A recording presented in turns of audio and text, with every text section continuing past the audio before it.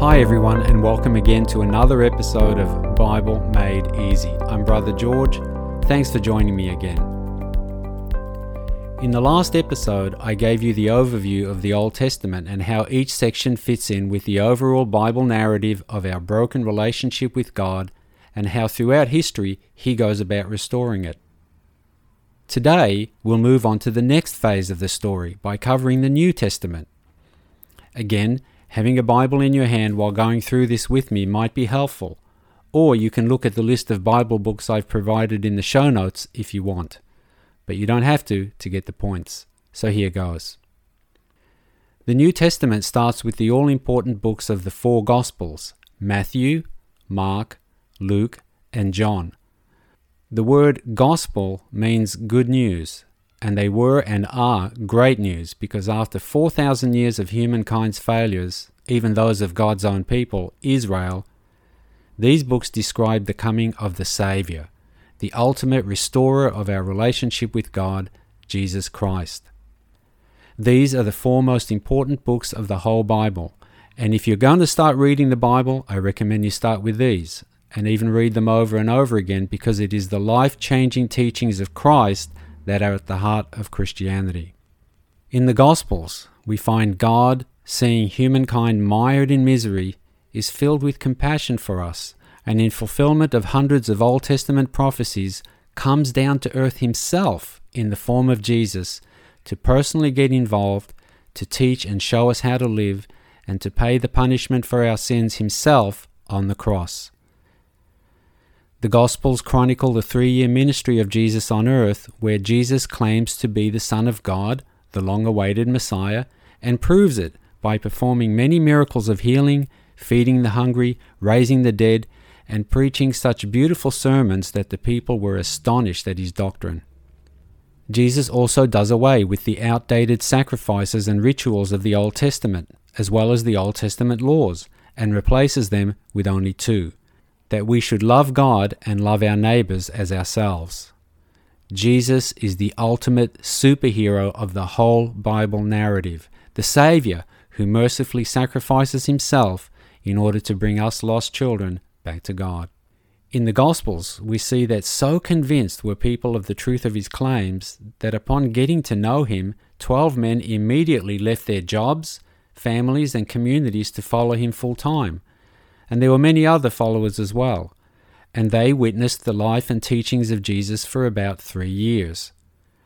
Unfortunately, the Jewish leaders who had completely strayed from the heart of the Old Testament teachings failed to recognize the coming of its predicted Messiah, and they criticized and persecuted Him the whole 3 years until they had Him crucified by the Roman governor on false charges of treason against Caesar. The Gospels show that His death was a seeming body blow to the faith of His disciples, and many of them forsook their Master. But when He rose from the dead, their faith skyrocketed and catapulted them into the action we read about in the book immediately after the 4 Gospels, the book of Acts. In Acts, we read about how the previously uneducated, ignorant, and cowardly apostles of Christ risk their lives to go throughout the known world to preach the gospel to all people. Following in the footsteps of their Master, they love, they perform miracles of healing, they preach, and they also endure beatings, prison, and even death. Christianity exploded, and the church of believers grew exponentially throughout the regions around Israel and Syria, throughout Turkey and Greece, and all the way to Rome, the capital city of the Roman Empire, which was the dominant global force at the time.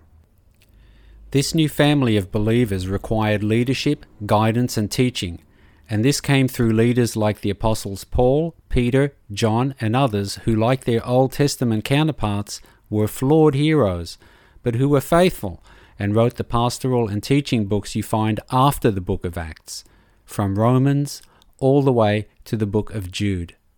These books touched on a variety of themes that helped grow the new believers in the faith. Here are some of the main themes of these books. 1. Salvation, the restoration of our relationship with God, is not a reward for our works or keeping Old Testament laws, but rather it is a free gift of God through Jesus which we must choose to accept by faith. 2. Clarification that being an ethnic Jew was not a requirement for salvation, but that rather salvation is available to all people, regardless of ethnicity. 3. Clarification that Old Testament laws and rituals were no longer needed, and that God's moral requirements from the time of Jesus were only that we love God and others. 4. Outlining of the spiritual and behavioral standards for living as a Christian. The coming to earth of Jesus and his introduction of his new laws of love brought a radical, positive change in the hearts of his children. God's people were no longer to be motivated to obey him by fear of punishment, as they were under the Old Testament laws. Jesus' call to love and serve others sacrificially expected much more of the Christian community than that of the Israelites of old, and there was a significant improvement in the behavior of God's community of believers and their example to the world. Christians became known for their brotherly love, and this helped Christianity spread like wildfire until it became the most widespread belief in the world. And now we arrive at the final book of the New Testament and of the whole Bible, the book of Revelation, written by the Apostle John around 95 AD. In a series of supernatural revelations to John, God shows him what will happen in the last days of human history, including the rise of an evil world government led by a dictatorial leader known as the Antichrist, very soon followed by the triumphant return of Christ himself to rule and reign in love forever over his people in the newly restored heaven and earth. This is where God brings a final and eternal happy ending to the whole Bible narrative. The devil and the evil he introduced in the Garden of Eden are defeated forever. The wicked are punished, the saved are rewarded, and finally reconciled forever with God. The saved will be living as God originally intended in the Garden of Eden, in love and righteousness in the heavenly city of God, where there is no death, sorrow, crying, or pain. Thank God for the happy ending. It's an incredible narrative from Genesis to Revelation.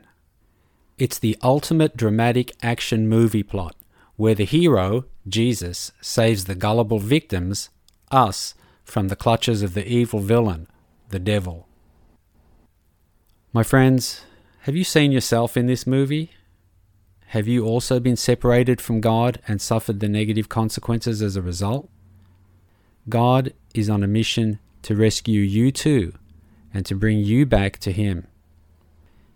If you haven't yet received Jesus as your Saviour, then please take a minute to repeat this simple prayer after me, phrase by phrase.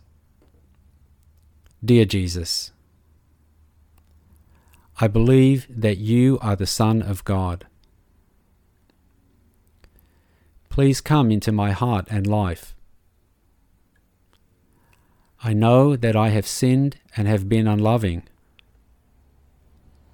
Please forgive my sins and give me your gift of eternal life. Please help me to love God and others. In the name of Jesus I pray. Amen. If you sincerely prayed that prayer, you are forgiven, saved, and in eternal relationship with God. And now that you have him in your heart, you can start your journey as a born-again new person, loving God and others. There's so much to learn about this new life, so I hope you'll continue to join me regularly by listening to Bible Made Easy. Thanks for joining me today. If you want to study further about today's subject, I'll put some links in the show notes. And if you want to keep listening in, please subscribe by hitting the subscribe or follow button. And also, please hit the like button and leave a positive comment. That would be great. I'm really looking forward to you joining me for our next episode. Bye.